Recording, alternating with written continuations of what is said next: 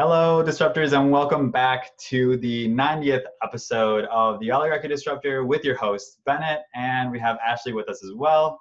Hey, guys. Alrighty, so we have another amazing episode for you today. We're going to be talking about, Ashley, what are we talking about? You totally could have told them what we're going to talk about, but we are going to talk about a few things. One, the recent stuff with USPS slowing down mail-in voting, just the delivery of the mail in general. And then we are also going to talk about Joe Biden's recent VP pick, Kamala Harris. Absolutely. Okay, so let's go ahead and jump into the first topic that you mentioned, which was the USPS and the whole debacle that's kind of going on there. And if you guys have shipped anything in the last few weeks, you have noticed, just like I have, that I ship a lot of stuff. That there's a big slowdown. There are policy changes that are going on in the USPS, and that is also part and due to the postmaster, the new postmaster appointed by Trump. So let me go ahead and pull up this resource that I have by the week. And it's a very short article, so let's just go ahead and read this all. The title says, "Postal workers are sounding the alarm as mail sorting machines are removed from processing facilities." This is August 13th, just a few days ago, 3 days ago specifically. So it goes on to say, "It's not just business as usual at the USPS. Well, President Trump is publicly saying he plans to block funding for the USPS so that Democrats can't achieve their goal of expanding mail-in voting across all states ahead of the November election. The Postal Service is also facing some internal changes. Vice News Motherboard reported Thursday that USPS is quietly removing mail sorting machines, the very machines that are responsible for sorting ballots. There's no official explanation for the changes, and it's unclear why the machines would be removed rather than simply not when not needed. The removals and planned removals are reportedly affecting several processing facilities across the U.S. And I quote, "It'll force the mail to be worked by human hands in sorting, guarantees to stop productivity," end quote. A post office source told the Washington Post. On top of cutting the overtime needed to run the machines, can you imagine the overtime needed to do this the old hard way? End quote. Mm-hmm. So like he's definitely like there's gonna be mistakes, you know, like when it's in human hands and out of the machine's hands, there's gonna be more mistakes. Postal workers say equipment is often moved around or replaced, but not usually at such a rate, and not in such a way that would affect workers' ability to quickly process large quantities of mail. Local union officials have no idea what's going on. And I quote, "I'm not sure you're going to find an answer for why," one union president told Vice, "because we haven't quite figured that out either." A USPS spokesman has said the move is routine. "Package volume is up and mail volume continues to decline," said the spokesperson. "Adapting our processing infrastructure to the current volumes will ensure more efficient and cost-effective operations. Since there is an expected influx of mail as Americans begin sending in ballots, postal workers urged voters not to wait until the last moment to avoid overwhelming the dwindling number of sorting machines." So that's the end of it. But I think it's very like to the point about everything. So your take on this, Ashley? So there's news. Yeah, it's definitely concerning, that part where you mentioned it being cost effective. I feel like if we're going to try to give them any sort of benefit of the doubt, that is the only reason why I could see this happening. Mm-hmm. But the timing is just very political. It clearly seems like such a political strategy, which is sad. And I think that should kind of be alarming to us as Americans. Mm-hmm. We kind of look to other countries and say that the other countries should have this, right to vote that we have, and that way that they have a say in their government and in their policies. And we need to be looking at home now, because this is happening here. Our elections are regularly rigged and regularly cheated.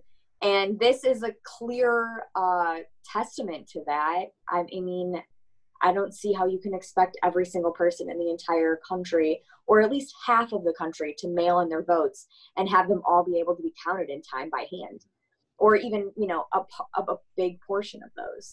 And like most Americans probably don't even know about those rules. They probably don't even know that they have to send it in at least a week before. They probably don't even know that they're removing most of those machines, you know, like just as like they don't know like how rigged our elections are and how bought and paid for everything is, you know? So, but yes, you're 100% right with the timing. Like that's the big thing here. Like we're only a few months away from the November election, right? And people are going to start voting by mail soon, like very soon. And most states have rules in place that they can request their mail-in ballots just a few days before the election. And that would, of course, violate the USPS, like what they're requesting the week, so they can do it properly. So it just seems like just a clusterfuck from all different angles, and it seems like it's definitely on purpose. Because like, why else would you remove so many of these high processing machines, or these sorting machines? Well, and I think it's interesting because it will kind of, because Trump has already been alluding to the fact that the election is going to somehow, the mail-in voting is somehow not going to be efficient. It's not going to be adequate. And I think that by doing this, he's just going to have another excuse in November if he doesn't win, to be able to say, oh, well, you know, mail-in voting was the reason why, and, you know, this and this and this. So it's political in one aspect because like it slows down mail-in voting, but then it also, I think, is political in another aspect where if he does lose in November, he can kind of look back and be like, oh, well, you know, half the country, they mailed in their ballots and they didn't even get counted. So yeah, like I mean, even with the normal elections that we had in 2016, Trump still claimed that there was like massive fraud that went on in like California with 3 million undocumented people voting against him. Of course, they had to be undocumented. Of course, they had to vote against him for the Democrats. So, and of course, they had to all come from California, which, let's be honest, how many people in California really voted for Trump? Like, come on. One of the most liberal states. Exactly. So let's move on to the next topic, which is Kamala Harris, right? She is a new VP pick from Joe Biden. So let's talk about how it went down, what was going on there, and what do we think about it? Wow. Okay. So I think that how it went down was, I believe that he has always kind of had this in the back of his mind, that Kamala Harris was going to be the VP pick.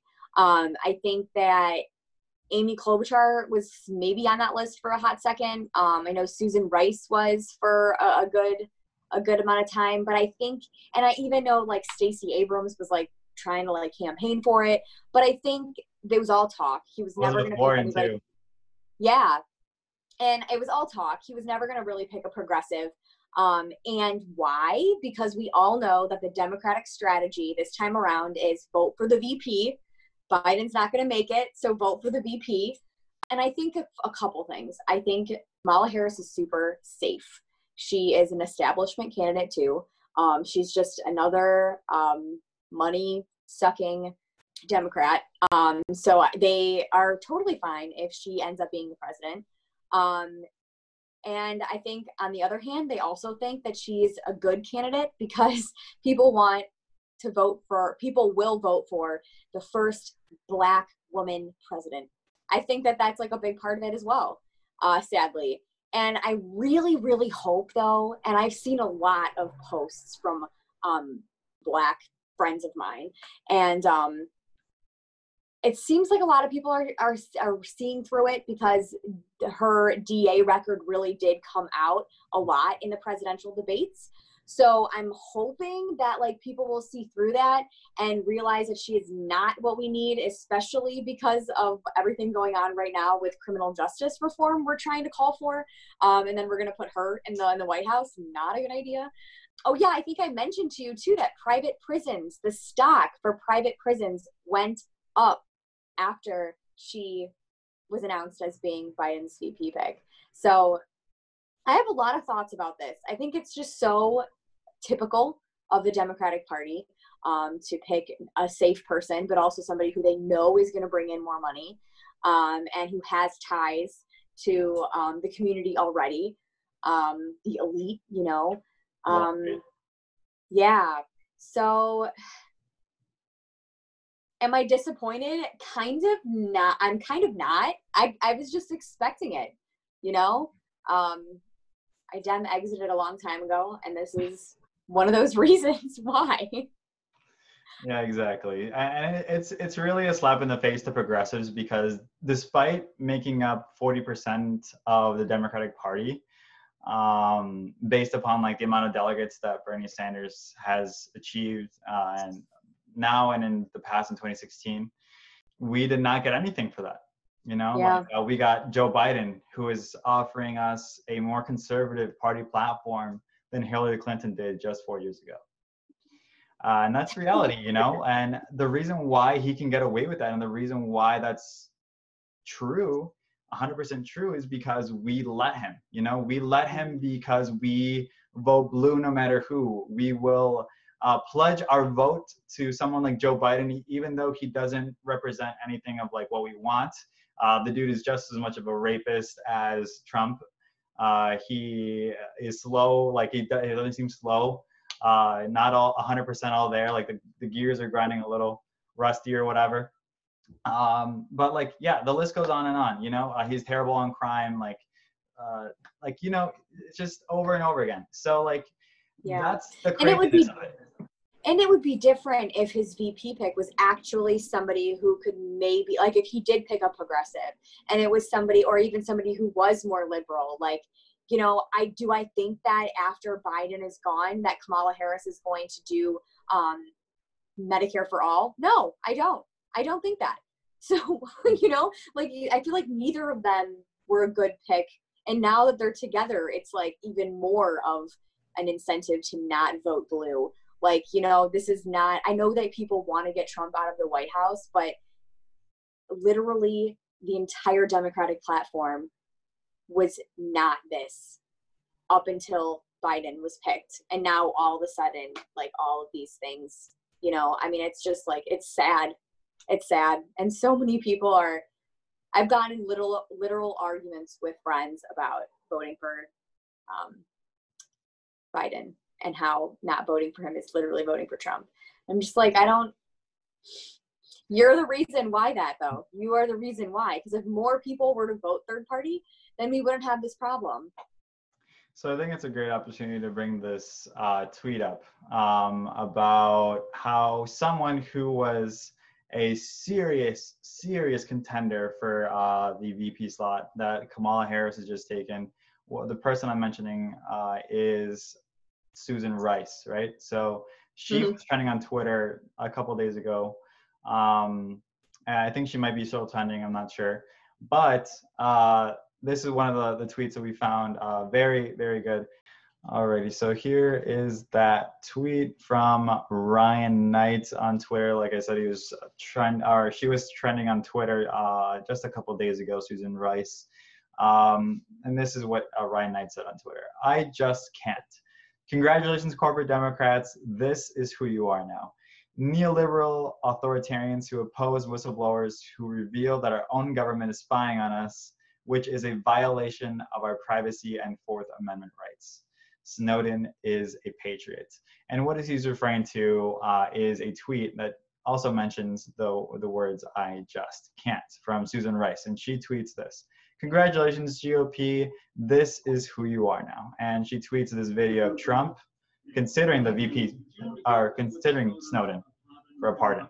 you once suggested. Well, I'm going to look at it. I mean, I'm not that aware of the Snowden situation, but I'm going to start looking at it. There are many, many people. It seems to be a split decision. And many people think that he should be somehow treated differently, and other people think he did very bad things.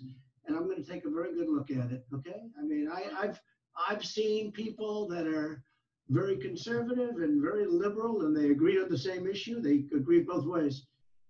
I'm going to take a look at that very strongly. Edward Snowden. Yeah, please. Okay, so that's it. Very short, to the point. But I thought it was very, very cool that Trump was willing to even consider pardoning Edward Snowden. This could be a political grab from him, just trying to get some votes, some political capital or whatnot. That could be a factor in it. Most presidents do that when they're leaving office, whether it's their first or second term. Usually they don't do it on the end of their first term because it's a little riskier if they want to run again, which Trump is trying to do. So, I mean, it's really cool. It's really cool, really, really heartening. But what's really bad about this is that if Susan Rice was a heavy contender for Joe Biden and she thinks that about this, about Edward Snowden, who is a patriot, who is a truth-telling whistleblower that let Americans know that the American government, our own government, was spying on us. You know, so to call him a traitor and say that he committed treason and all that stuff and still want him exiled, that just speaks volumes about what the possible Joe Biden presidency will look like. Yeah. Yeah. Any comment on that, or we? No, I mean, I think that it's going to be the same with Kamala Harris anyways. I mean, she was one of the most oppressive DAs, district attorneys. So I don't think that, like I was saying before, criminal justice reform, I think, is kind of out the window, which is really sad. But I think she probably would have the same opinion on the Snowden situation. Mm-hmm.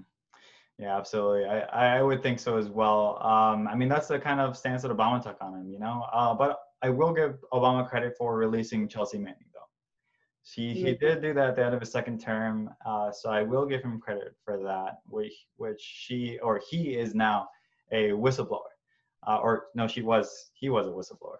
But yeah, so you know what I mean. So yeah, so anything else you want to talk about before we wrap up? No, not at all. Okay. All right. Sounds good. So I hope you guys learned a lot from this episode. Make sure you fucking get your mail-in ballots. Request those mail-in ballots. Make sure you let everybody know what you think about the USPS closing. Let us know what are your thoughts on that. And when it comes to Joe Biden and Kamala Harris, I want to know what our audience is thinking about that. Like, what are your feelings about that? If you're a progressive, do you feel left out or whatnot? So. Or are you voting? Are you voting for them? Oh yeah. We want to know. Absolutely. So yeah, definitely that as well. Oh, I also wanted to plug our social media. So Ashley, where can they find us? Everywhere. So we are on Facebook, we are on Twitter, we're on Instagram, we're on YouTube.